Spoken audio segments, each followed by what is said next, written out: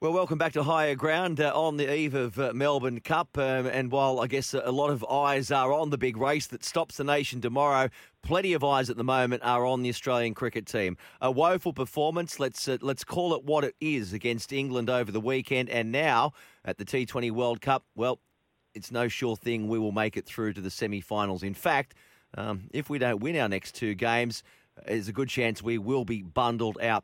Joining us now is Sam Hargreaves to talk all things cricket. And Sam, well, you watched it, didn't you? You watched it all unfold on SEN. You join us now. Thanks for joining us, Sam, and taking a bit of time out of your evening. Your immediate thoughts after the way that England defeated us so easily, it must have come as somewhat of a surprise. Yeah, it did, Chris, and thanks for having me, mate. Myself and Darren Berry called the game for SEN, and his exact words were, "Very rarely am I lost for words." And that's, I think, the sentiment that we were both feeling, and the people that were texting us through during the course of the night, that this was a performance that you normally see when an established test-playing nation takes on a minnow. This was what you'd expect to see, England or Australia do to maybe a Scotland or an Ireland or a Namibia. Not what you'd expect from the oldest rivals in cricket, not what you'd expect from an Australian side who are hosting this tournament next year. It was as comprehensive a debacle as I think I can remember seeing in cricket. And there's a whole lot of questions that have been thrown up off the back of it. It was didn't pot a ball, pants down, lap of the table stuff, mate. I mean, it comes after such a promising start to the tournament too. Let's play a bit of what Chuck Berry had to say during commentary. Firstly, I'm very rarely lost for words, Sam, and I'm tired, but I'm flat at what I've witnessed tonight from an Australian perspective. Never had enough. We tried our best at the halfway to talk it up. They not only didn't have enough, they've got them. Am I correct, Sam? In 11.4 overs. 11.4 overs. Yep. England have won 2 wickets down. Please don't sweep this under the carpet and say, oh, well, it's just a one-off performance. It's actually time to have a serious look at the strategy and tactics of our T20 side. Well, there he is, Darren Berry, and he was with you, Sammy Hargreaves, calling that match in the early hours, our time of what Sunday morning it was, and we all woke up. Not many of us watched it, I don't think, live. We woke up to the headlines and the highlights and thought, my goodness, really? Clean the sleep from our eyes and have another look at that. But, yeah, absolutely towed up. Where to now, then? What needs to change? And what was more worrying, the bowling or the batting?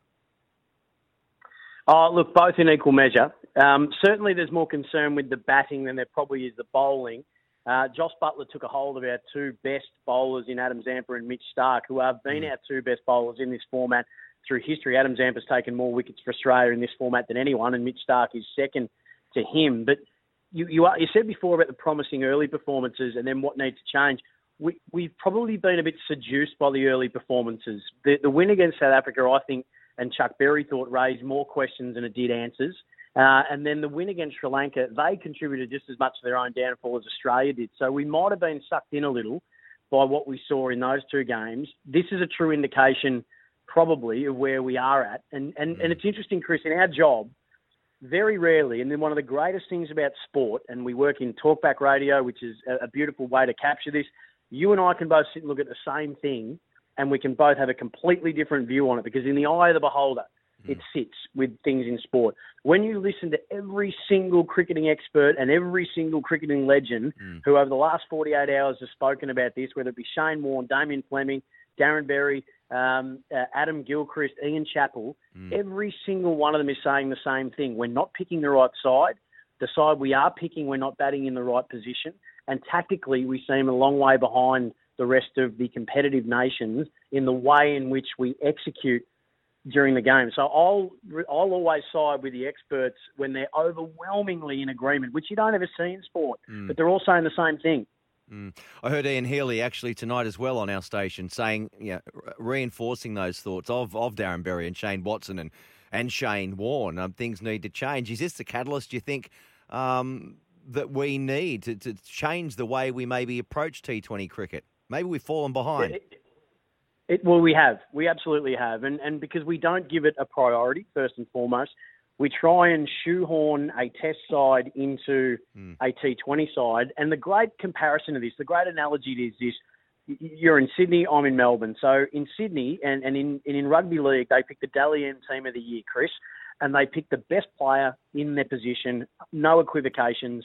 Bad luck if you miss out. You're the best player in your best position in the Team of the Year. In the AFL All-Australian side, the selectors for many years have shoehorned midfielders into any position they can to fit the best players in, even though they might not ever play in that position during the course of the year.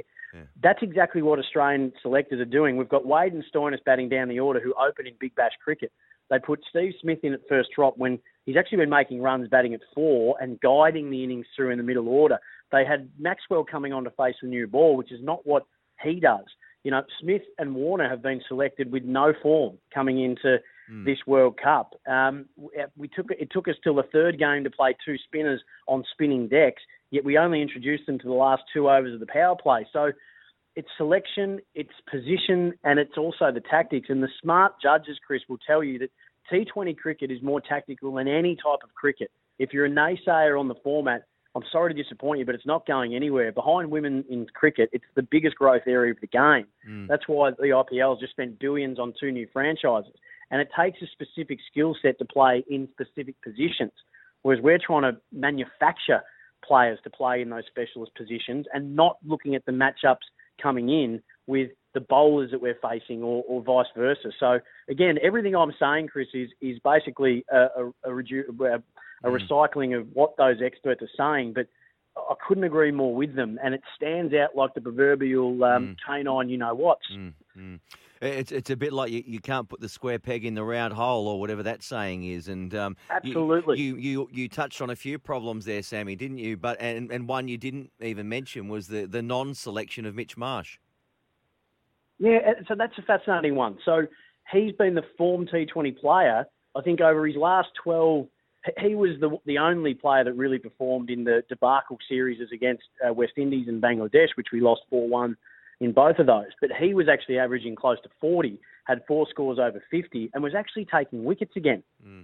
But they've dropped him to shuffle around in order to get the spinner in, and it just didn't seem to be like the right call. So it is quite confusing that we're picking players that might not be informed, but they've got the name and they've got the reputation and they've got the history. And Dave Warner certainly has been the most successful Australian player in T20. Steve Smith, Shane Warne says, with all due respect, and you are our best batter, but you're not in this format. And it's very similar to Joe Root, the Joe Root situation in England. Joe Root made the most runs for England at the last T20 World Cup, but the way they pick a specialist side for this is like, we don't have a spot for you. So we're sorry, you might be the most informed batter in the world in Test cricket, but we can't find a spot for you here. And that's probably how ruthless our selectors need to be. I mean, you watch a load of cricket, your ball-by-ball commentary, but you also, a lot of your thoughts, like I do with rugby league, they get shaped by what the greats of the game do say. So when a Shane Warne has something to say, you listen. When an Ian Healy has something to say, you listen. Likewise, Darren Berry. Do you also believe then that Steve Smith shouldn't be in our T20 top 11? I don't know if I'd be willing to go that far. But what I would say is don't bat him with the new ball. Look to what his strengths have been. He's actually quite good against spin. So he's good at guiding an innings through. And that's what you need to do in the later stages. There's 3 phases to a T20 game, as Chuck Berry says, every night. Your power play is the most important part of it. And that's where you need to have the guys who love the ball coming on. Your strike power in the top 3 is crucial. There's the middle stages where you sort of almost consolidate, and then there's the third stage where you bring it home. Ideally, Steve Smith shouldn't be coming on in that power play to bat. He very much should be, because his strike rate will tell us, which I think is around the sort of 120 mark, that he's not an explosive player at the format. But if he's played in the right way, then yes, he can make runs. But again, not only are we maybe not picking the right side, we're not playing him in the best positions. And again, that's not my info, and people would say, well, you've never coached, you've never played, you're a broadcaster and a commentator. Well, I've got eyes, and I can look at the numbers and the analytics and the stats to say that coming into this tournament, we'd won 5 out of 18 games, which now is we've won 7 out of 21. in T20 cricket. Something is wrong. It's not good, is it? And let's be honest, we're probably going to struggle to make the semi-finals now. Well, we should, but our net run rate now is appalling. So it's not in our control. We've got to win against Bangladesh, then we've got to beat West Indies. We should win both of those, but who knows what South Africa will do, and they need to play England still. But England may well have already qualified and might just take their foot off the gas. So. It's certainly not a given. All right, and the other thing too, I know it's a T20 pool match, but England, the way they have beaten us, they have just they've thumped us, and they're gonna grow an extra leg, aren't they? I know it's a different format, the Ashes and Test cricket, but you just sense that's just what the doctor ordered for them. Oh, it's a massive confidence booster, and again, I'll refer back to Darren Berry that during the call he spoke about Owen Morgan. As captain, who, by the way, doesn't play Test cricket for them, but he captains them in this format because he, according to Darren Berry, is the most astute, is the most well-researched and statistically prepared, analytically prepared captain in the game. He knows every matchup. He knows every stat in terms of this bowler, this batter. He's as prepared as anybody and with a game plan that is planned out, to the delivery just about. So you're right. The way in which England beat Australia. They knew what they wanted to do. It was an absolute annihilation in every sense of the word because they had a tactic for everybody and they executed it perfectly. And mate, can I ask you, Sam, finally, David Warner, he's been under a fair bit of pressure, hasn't he? Very lean with the bat, although he got some runs, good runs too, at a high strike rate against Sri Lanka, 60-odd, I think it was. Kept the Wolves at bay for a little while, but again, he's failed to perform. Do you think he is out of sorts? Do you think he will come good?